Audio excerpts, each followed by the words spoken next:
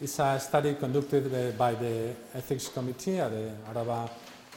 University Hospital in Vitoria in the north of Spain, focused